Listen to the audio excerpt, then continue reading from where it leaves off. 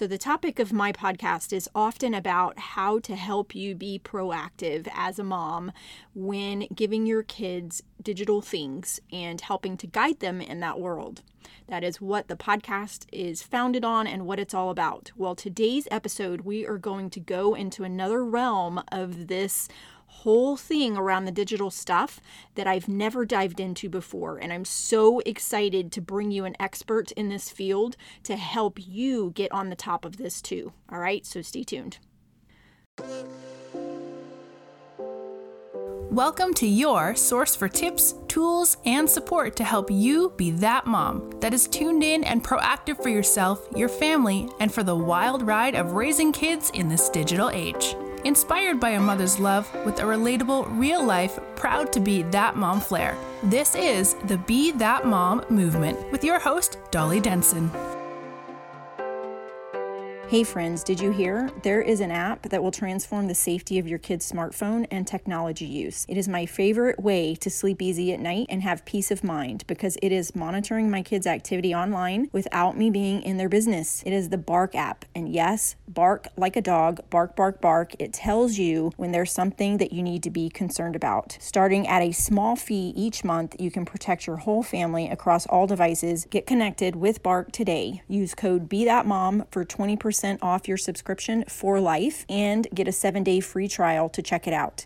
Okay, so today I am so excited to bring you an interview or a conversation that I had with an expert in the field around the exposure of our kids to what our devices are putting off. I'm talking about how they communicate with the world and get all of their information. That has to come from somewhere. And when it is collecting information, we are inadvertently being exposed to electromagnetic frequency radiation. So today I am talking to the founder of Defender Shield. His name is Daniel DeBon, and he is an internationally recognized expert in EMF radiation, EMF shielding, and EMF-related health issues with a special focus on the effect of exposure from mobile devices such as laptops, tablets, and cell phones.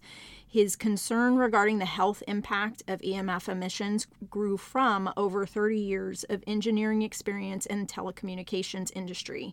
He has had a variety of executive positions in multiple large businesses such as AT&T and Bell Labs and various other things. He's been the co-author of a book called Radiation Nation, The Fallout of Modern Technology, and he is the CEO of Defender Shield, which is the world leader in EMF radiation protection solutions. So I'm so very excited to invite him onto the podcast today. He shares so much valuable information to help you take these nuggets and use them for your kids. Like, seriously, make sure you listen to this entire interview and our conversation. And at the end, he gives some very useful nuggets, very useful tips that you can take today to help make sure that your kid is minimizing their exposure to the things that our devices are inadvertently putting out, whether we are aware of it or not. Okay? I hope you find this so very valuable. I absolutely did, and I am so very excited to bring it to you. So stay tuned. All right. So I am so excited today to be talking to Dan with Defender Shield. And I am really kind of amazed that I have not explored this topic on my podcast yet. And it's very important. So I'm glad to have you here today, Dan. Tell me a little bit about yourself and what brought you to this space. Well, Dolly, thanks so much for inviting me. I'm excited to chat with your listening audience about a subject that's really fairly controversial and rarely understood. And so we have an opportunity today to sort of chat about that to help people understand this space. I started in telecommunications 30, 40 years ago. I actually wrote the technical standards and did the testing on telecommunications equipment for years and years and years. So about 10 years or so, 15, maybe close to 15 now, my sons were visiting me. They had their laptops on their lap. My wife says, "That can't be good for you. I want grandchildren." And she was implying that there was an emission coming from a laptop that affected the male sperm. And I said, look, I've been doing this stuff for many, many years. There's no way the power levels are going to have any sort of impact to the human body. But then I thought about it a tiny bit. I had never looked at the research side of the medical research side about this kind of exposures. And even back then, Dolly, it was true that after 3 or 4 hours, it's potentially true up to 25% of the male sperm became immobile. So we knew from that study work that it actually can affect you. And then, of course, other data that I was stumbling across, stuff I've never looked at before, seemed to verify that there are potential concerns that we should have as parents and users of these technologies. I built a laptop shield for my sons because I'm actually a mechanical engineer, although I'm an industry, I spent in the electrical world. And I built a shielding device for my kids. And by the way, Dolly, I still don't have grandchildren, but that was the whole purpose of starting this journey. So that's how I got started. And once I had a device to protect, I started building other devices that were sort of using the same technology I had. And then my son and I wrote a book, Radiation Nation. And the purpose of it was so people could read it and sort of make decisions about this controversial space themselves. So that's actually how I got started. It's really interesting. And isn't it crazy that it's kind of like we won't have anything on our radar until someone makes a comment or, just kind of spikes your interest on something, and then it takes you down a rabbit hole of exploring that a little bit. Oh, yeah. I mean, I used to worry about electronics interfering with electronics.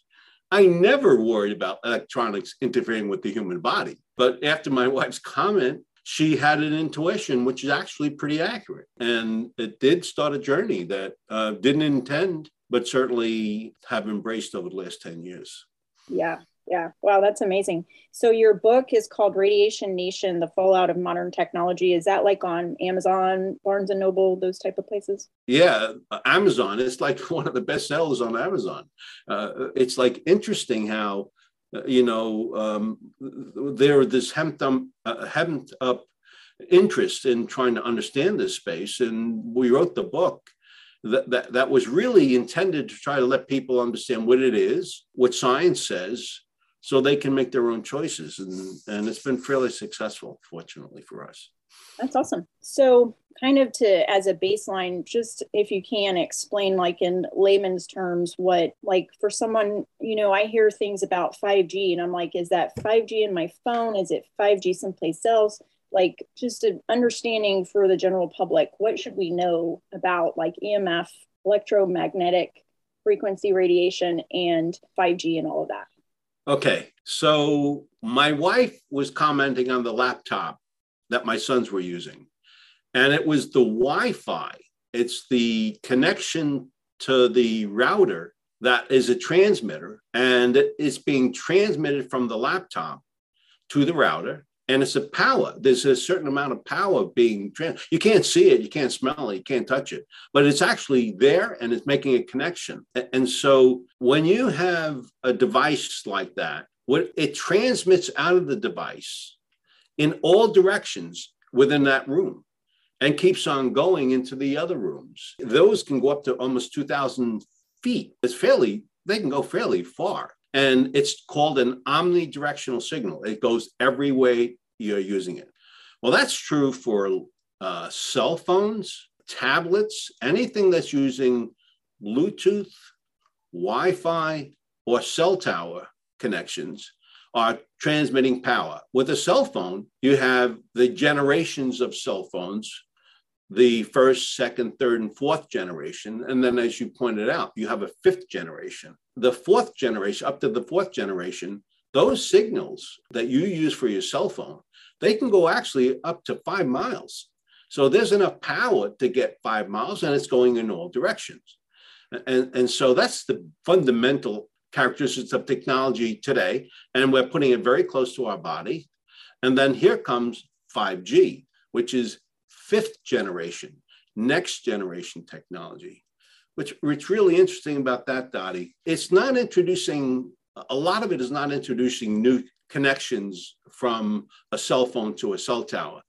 A lot of it are all what's referred to as sub gigahertz. It's like the speeds are not that fast, but the speed of the frequency rate is around 1 gigahertz. It's a wave that moves in the air, and it's moving at a rate of 1 gigahertz, roughly 3 feet in milliseconds, and it gets to the cell tower. With 5G, the other part, which is really the more controversial part of it, is that there's new rates that are being introduced, much, much higher speeds. And that's where science is getting pretty concerned, because we've never had these really, really, really fast speeds in our environment. And that's really what you hear about in the controversial space. Most of what you have in the 5G today is not out there. It is the stuff we've seen all along is coming out of our cell phones, no different than it has been in the past. But it's when it's the small cell site, the cell tower right in front of your house that's about 15 feet high or less, and it's transmitting at much, much higher fast, 23 gigahertz, 60 gigahertz, 90 gigahertz. They're really, really fast rates, and that's where the controversial lies. That is producing broadband services to the house at speeds that haven't been available in the marketplace and now is. And that's where the controversial lies. Okay. Wow. So that's interesting. That makes it make sense more. So what are you mentioned the thing about the sperm count. What are the health effects and the things that are known? So it varies substantially. Some research scientists that do the work talk about the danger potentially can lead to cell damage, DNA damage, cell damage. And Dr. Powell, for example, or Paul, however you want to announce it, he talks about the cell breaking down and becoming potentially a tumor or a non-cancerous or cancerous tumor. That has been reinforced by study work for the National Toxicity Program, which is the federal government's study several years ago with $25 million they spent, and they found that the epidemiology study that found frontal lobe cancer and heart cancers related to exposures, statistically significant changes. In other words, the populations were big enough that we could conclude from the epidemiology study that there could potentially be that danger with that kind of exposure. Dolly, those are the most extreme, and those are not the things so much we find in the human body with kind of exposures every day. However, something like 20% of us or so were actually impacted in very different ways. There could be neurological impacts, physiological, tingling of the eyes, the tinnitus, the ringing in the ears. You may be tired, depressed, fatigued. You may have memory loss. So these are varying degrees of exposure which influences the body. And in fact, some argue, like in the classroom, there's so much Wi-Fi in the classroom today that it's like millions of times more than it was 50 years ago. And that constant increased invisible power level in the classroom is potentially impacting our kids. And so that's the controversy you hear about that. It's the power that's found within the classroom. Now that's a constant 7-8 hours that they're exposed. And there's, maybe depression, anxiety, stress, independent of the schoolwork itself. And so there's that kind of thing that impacts the human. And by the way, Dolly, believe it or not, it's like more women than men, which science has not been able to define why. But we know that roughly 20% of the human is impacted by the exposures to cell phones and laptops and Wi-Fi's.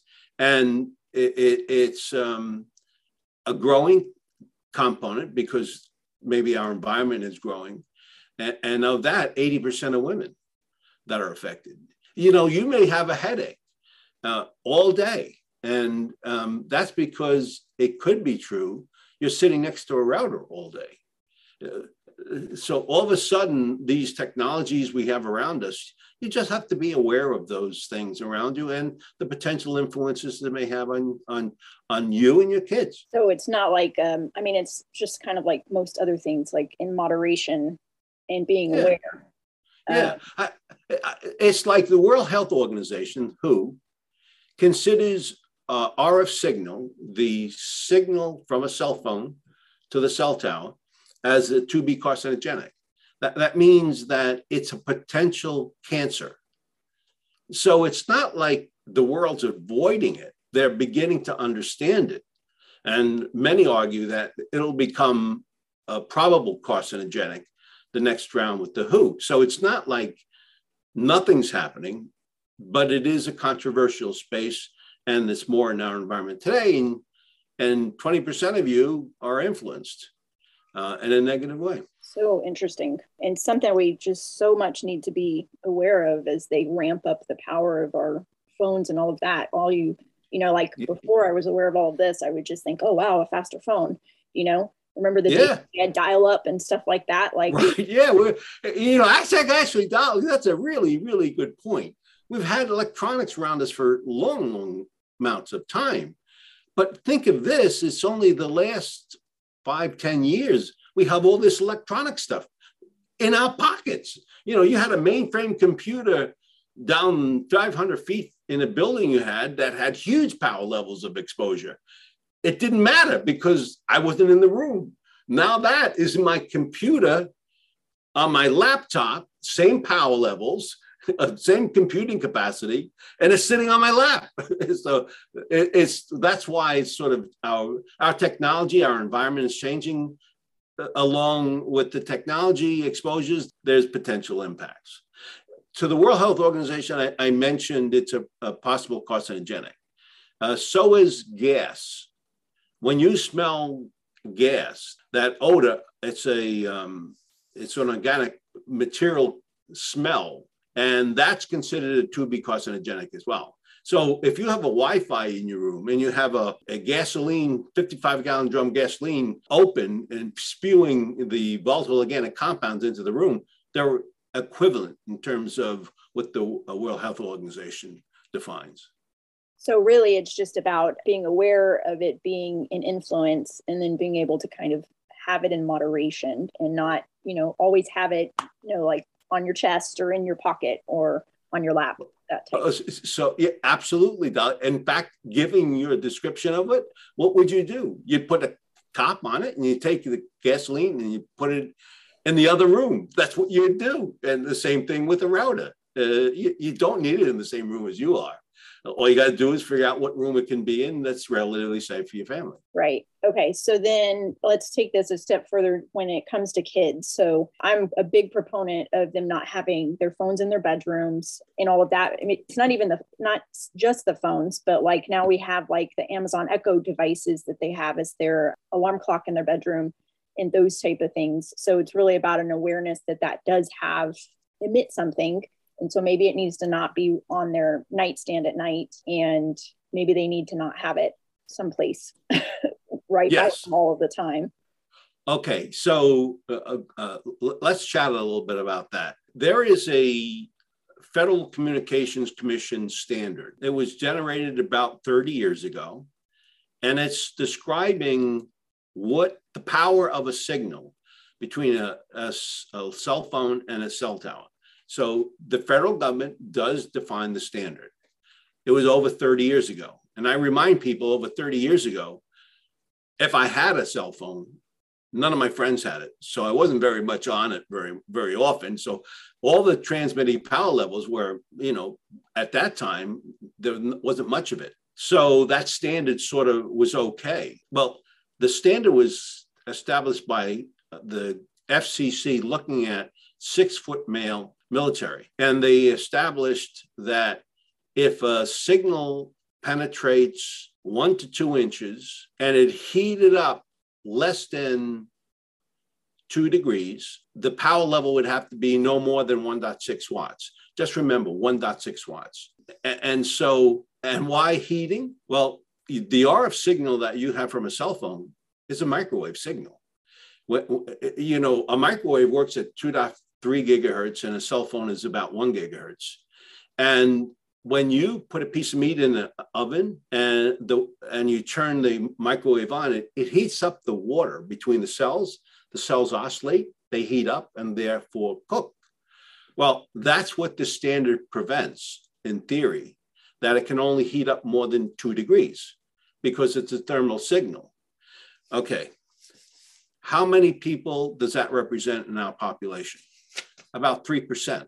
We have smaller men, smaller women, young kids. They were never exposed to these kinds of things early on in their lives. And all of a sudden, your children at 6-year-old are getting a cell phone to chat with grandma. And so the standard that was developed 30 years ago to protect the user represents protection for about 3% of the population. What does that mean?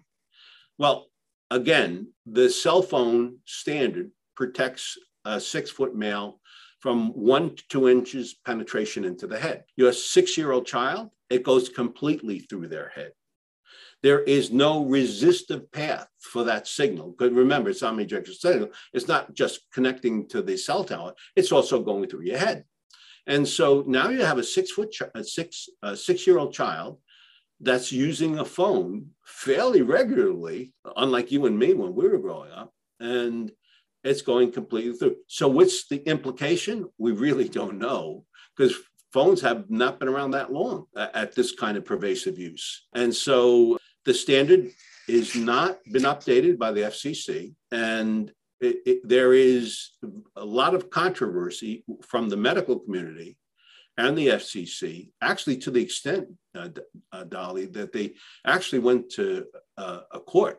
They had an appeals court in Kennedy and Dr. Deborah Davis, a couple of scientists. They brought a court case to the FCC, and the FCC lost in court because they actually didn't evaluate modern science to understand where it really was and how much impact it really had on the human. So the FCC has been pushed back to look at it. So we know for sure, as I said, it represents 3% of the population. And we have a plethora, thousands and thousands and thousands of studies that show potential concerns. And so even the FCC has been pushed back to start looking at it. So for all of us, all that means is you have to be aware of what you're using and how you're using it and how much time you're using it and know your environment. Oh, very interesting. I mean, like the gist of it is there are concerns. We don't know exactly the impact, but for a small body and a small child, we know it's not a positive thing, most likely. Right.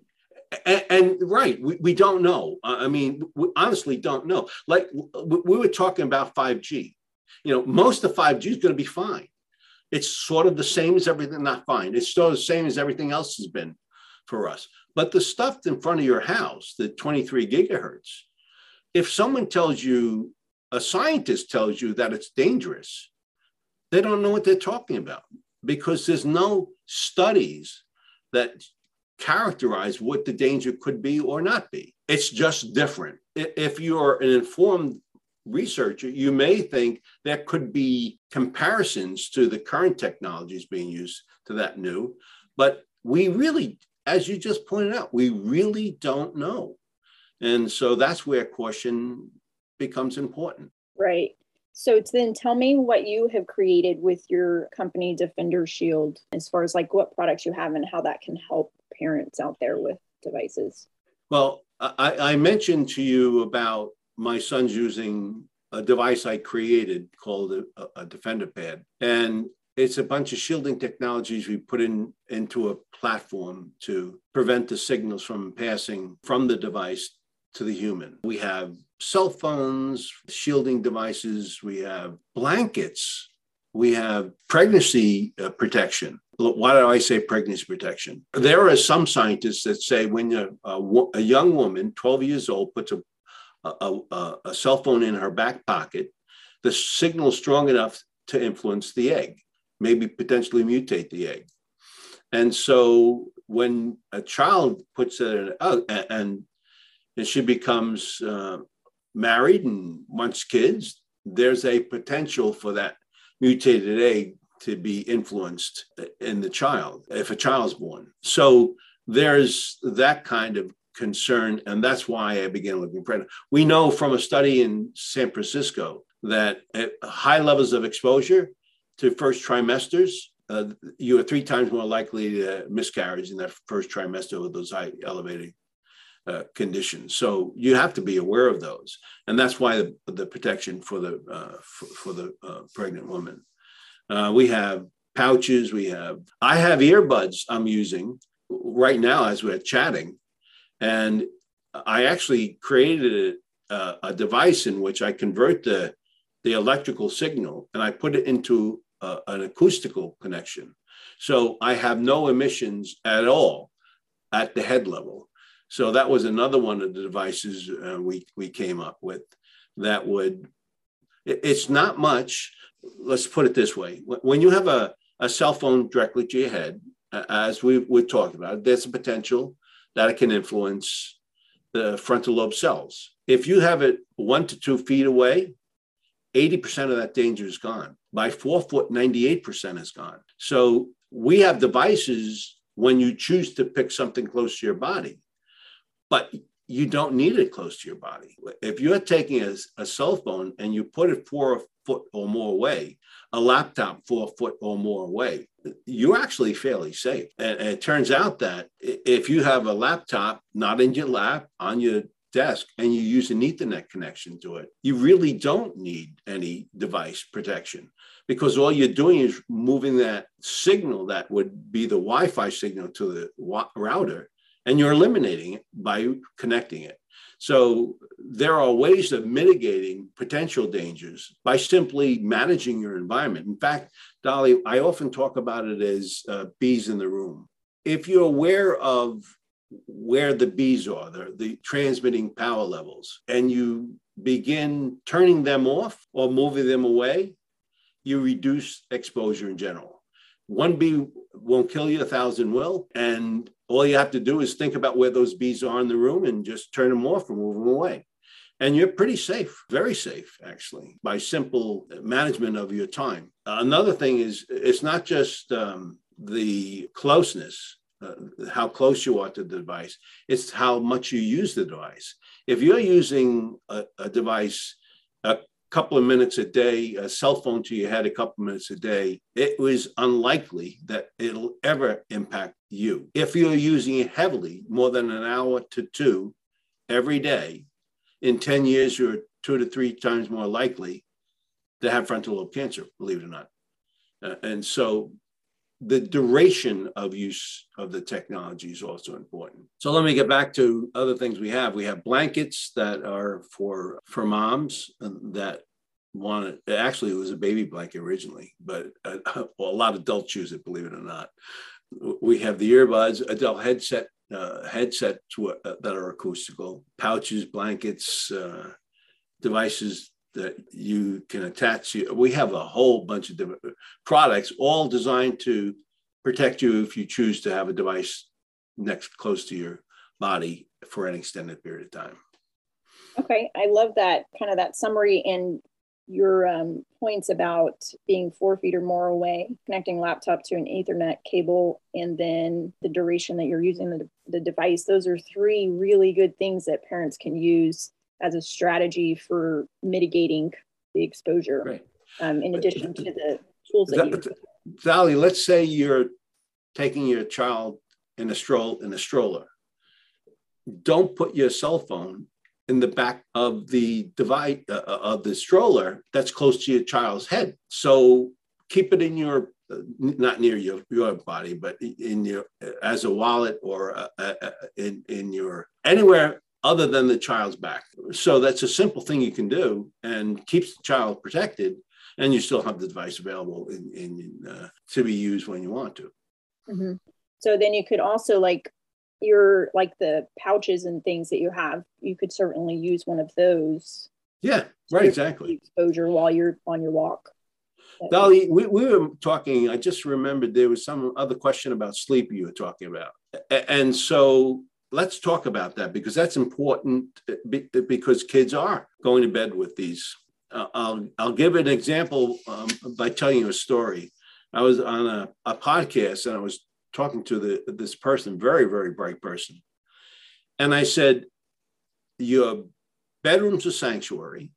There should be no transmitting signals in that room. All devices, even in the case of a cell phone, I don't even recommend you put it 4 foot or more away. Get it out of the room. You don't need it in that room.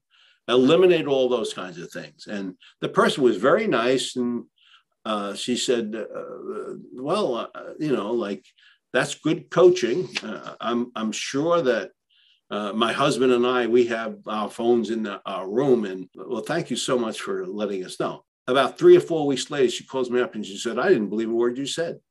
The way she was describing it, she says, I didn't believe a word you said. And I said, the RF signal influences the head. It influences the sleep. And so, like, you have to get in the pattern taking these things out of your room because it disrupts the melatonin that's being generated throughout the body. And she said, my husband and I are now sleeping throughout the night. We simply took the laptops, in fact, it was the phones, out of our rooms. The other dimension of that discussion I had with her was simple. When you look at a laptop or a tablet, when you're sleeping, before you go into bed at night, there is a blue light. You may have heard of this, Dolly. Blue light. Blue light is part of the spectrum of sunlight, right? It's believe it or not, visible electromagnetic radiation. That's what it is. It's visible. The blue component is very high on the spectrum of light and very, very close to what's known as ionized radiation, X-ray radiation. That's roughly where it is. And it is the part of light that actually helps you go to sleep or stay awake. In other words, blue light is the trigger in the back of the eye. The cryptochrome is a protein in the back of the eye that turns the on and off switch for melatonin. And so when you're looking at the screen at 11 o'clock at night and you've decided to go to bed, the melatonin hasn't been turned on because you had the blue light penetrating your eye and the switch hasn't turned off. And so, believe it or not, it disrupts the pattern of sleep only because it delays the melatonin and the potential deep sleep and everything. The cyclic nature of our 24-hour cycle is being impacted when you're actually looking at that blue light at night before you go to bed. So it's a combination of removing products and watching how the technology you're using is impacting the sleep pattern in other ways.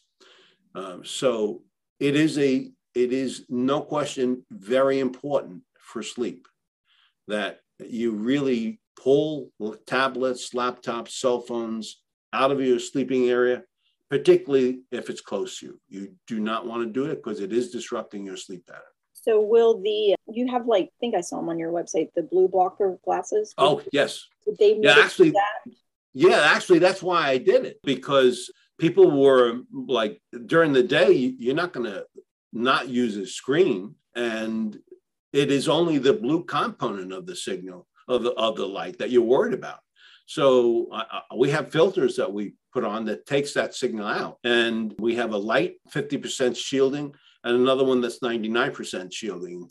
And that's why we did it. And because people who want to read at night, they can go with the shield 99% shielding, and they actually have no impact to the sleeping pattern as a result of that. Okay, so then that would be a good alternative if they need. Oh, yeah. If you want to do it, you can take that precautionary measure. Okay, cool. The other thing I wanted to go back to was on the earbuds. So kids are, like all crazy about their AirPods and things like that. Is there anything that can be put on AirPods specifically that helps to block it? Or is it just kind of a lost cause with those? The answer is no, but let's talk about it, because this is pretty serious in my opinion. And I hate to talk about this detail, but a cell phone, as I mentioned, is 1.6 watts per kilogram. That's the maximum amount of power. A Bluetooth signal, which is used to communicate to the earbuds, is 0.3 watts. It's 5 times less the power level, 5 times less power level. So it's safer to some extent, but not necessarily the safest. And the reason why is because you have Bluetooth, which is a signal that goes from the device, your cell phone, to the earbud. And then many of these devices communicate between each other with Bluetooth. And it turns out that 0.1 watts, 15 times less the power level of a cell phone, can influence the frontal lobe cell and mutate the cell. It's not like it's not completely safe. It is, from science, we have some data, not that much, but some data has indicated that kind of potential danger and have identified 0.1 watts as all it takes, which is really not much power at all. So in my opinion, Dottie, you do not want to use those devices. You just expose yourself needlessly. And if you had a standard pair of earbuds, that's fine. With that are wired. If you want to do an improvement to that, use acoustical connections like I designed and also is all in the market other places. Okay, yeah, that was going to be my next question, was the difference between the wired ones and the wireless ones. Because like all of the iPhones now, you have to use an adapter in order to use the wire ones because they don't have a jack anymore. I know, it's like crazy. It was good for business, I guess. I guess so. I mean, I have my own pair of AirPods that I bought years ago before I realized that there was any, I just didn't really, it was always kind of like one of those things like, surely they're protecting us and wouldn't put something out that's going to cause this harm. But it's clear that there is exposure there, and every kid seems to have those in their ears when they're walking around. So, Dolly, actually, you bring up a really good point. One of the things I always say is you're the architect in your own destiny. You can't rely on anyone to keep you protected. The FCC, they didn't intentionally, they certainly did not intend to create a standard that was 30 years later not as protective as it should be. They didn't do that, but that's a consequence. When I smoked cigarettes when I was 12 years old, many, many, many years ago, I was a big man. And believe it or not, even back then, science knew about the link between cancer and smoking. How many years later did it take for us all to know that you shouldn't smoke? Over 30, 40 years ago, right? Trans fats, there was a lowly biochemist 30 years ago. He said, it's not the cholesterol in the eggs that are killing us. It's the trans fats we're using to cook our French fries. It's carcinogenic. And how many years did it take for that to be banned? It's banned in the US now. It's been that way for 2 years. But we knew 30 years ago that it was potentially dangerous from a science perspective. I don't see this as that much different. It's a technology that we created in our environment, which is really, really good for us in so many different ways. It changes our lives, but it also introduces potential concerns that we should be thinking about. Right. So cigarettes are a prime example of that. And they're still out on the market, even though we know that they're right. Exactly. It is. Obviously, I don't smoke anymore. I haven't for 40 years. So. Yeah. So, okay. So I think you have given some really, really valuable tips on navigating this, because technology is not going away. There's advantages to it. Like, we're here connected right now because of it. So I think this is a really good starting point for parents to just be aware of this and to help try to mitigate the risk of the exposure, because, we're not going to get the devices out of these kids' hands. And no. Hey, Dolly, in fact, you reminded me when you mentioned that. When we had the Defender Pad, I wasn't really thinking we're going to create other product lines. And then I read an article one day that these parents bought their 16-year-old daughter a cell phone. She kept on pushing. And a year later, after they got her, she passed away from frontal lobe cancers. And I said to myself, I know I can stop that signal. I did it with the Defender Pad. And I said, look, we're not going to throw away our technology, but we have to find a way of maybe making it slightly safer if you think it's endangering. And that's when I adopted the technology from one device to another, simply because I'm not going to throw my cell phone away. But at that time, believe it or not, I never had a cell phone close to me. I never did, but now I will, because I know I'm protected with a shielding device. So if you're going to use it, watch your time, your distance, and duration, as well as the shielding. If you choose to have devices long extended period of times close to your body. Awesome. Thank you so much for spending the time with me today. That you just summarized it all with time, distance, duration, and shielding. So Yep. I really, really appreciate your time and your expertise and really taking the time to explain all this. And I think that all of the parents out there are really going to benefit from this. So thank you so much for putting your passion into something that can help people. Well, thanks so much, Sally, for inviting me. I really did enjoy this. I think our goal in life is to try to help people understand what decisions they need to come up with. And that's what I consider pretty important for us to do. So, and I think you do as well. So thank you so much for the work you do as well. Yes, you're welcome. Thank you so much. We just have to kind of join hands and move forward and create our own destiny, like you said. So. Yep. Yeah, we're architects of our own destiny. Don't wait for anyone else to help you. Exactly. All right. Thank you so much. Thanks for tuning in. Being that mom isn't easy, but together we can be that mom strong. Don't forget to leave a review, connect on social, and join Dolly's free community. Till next time.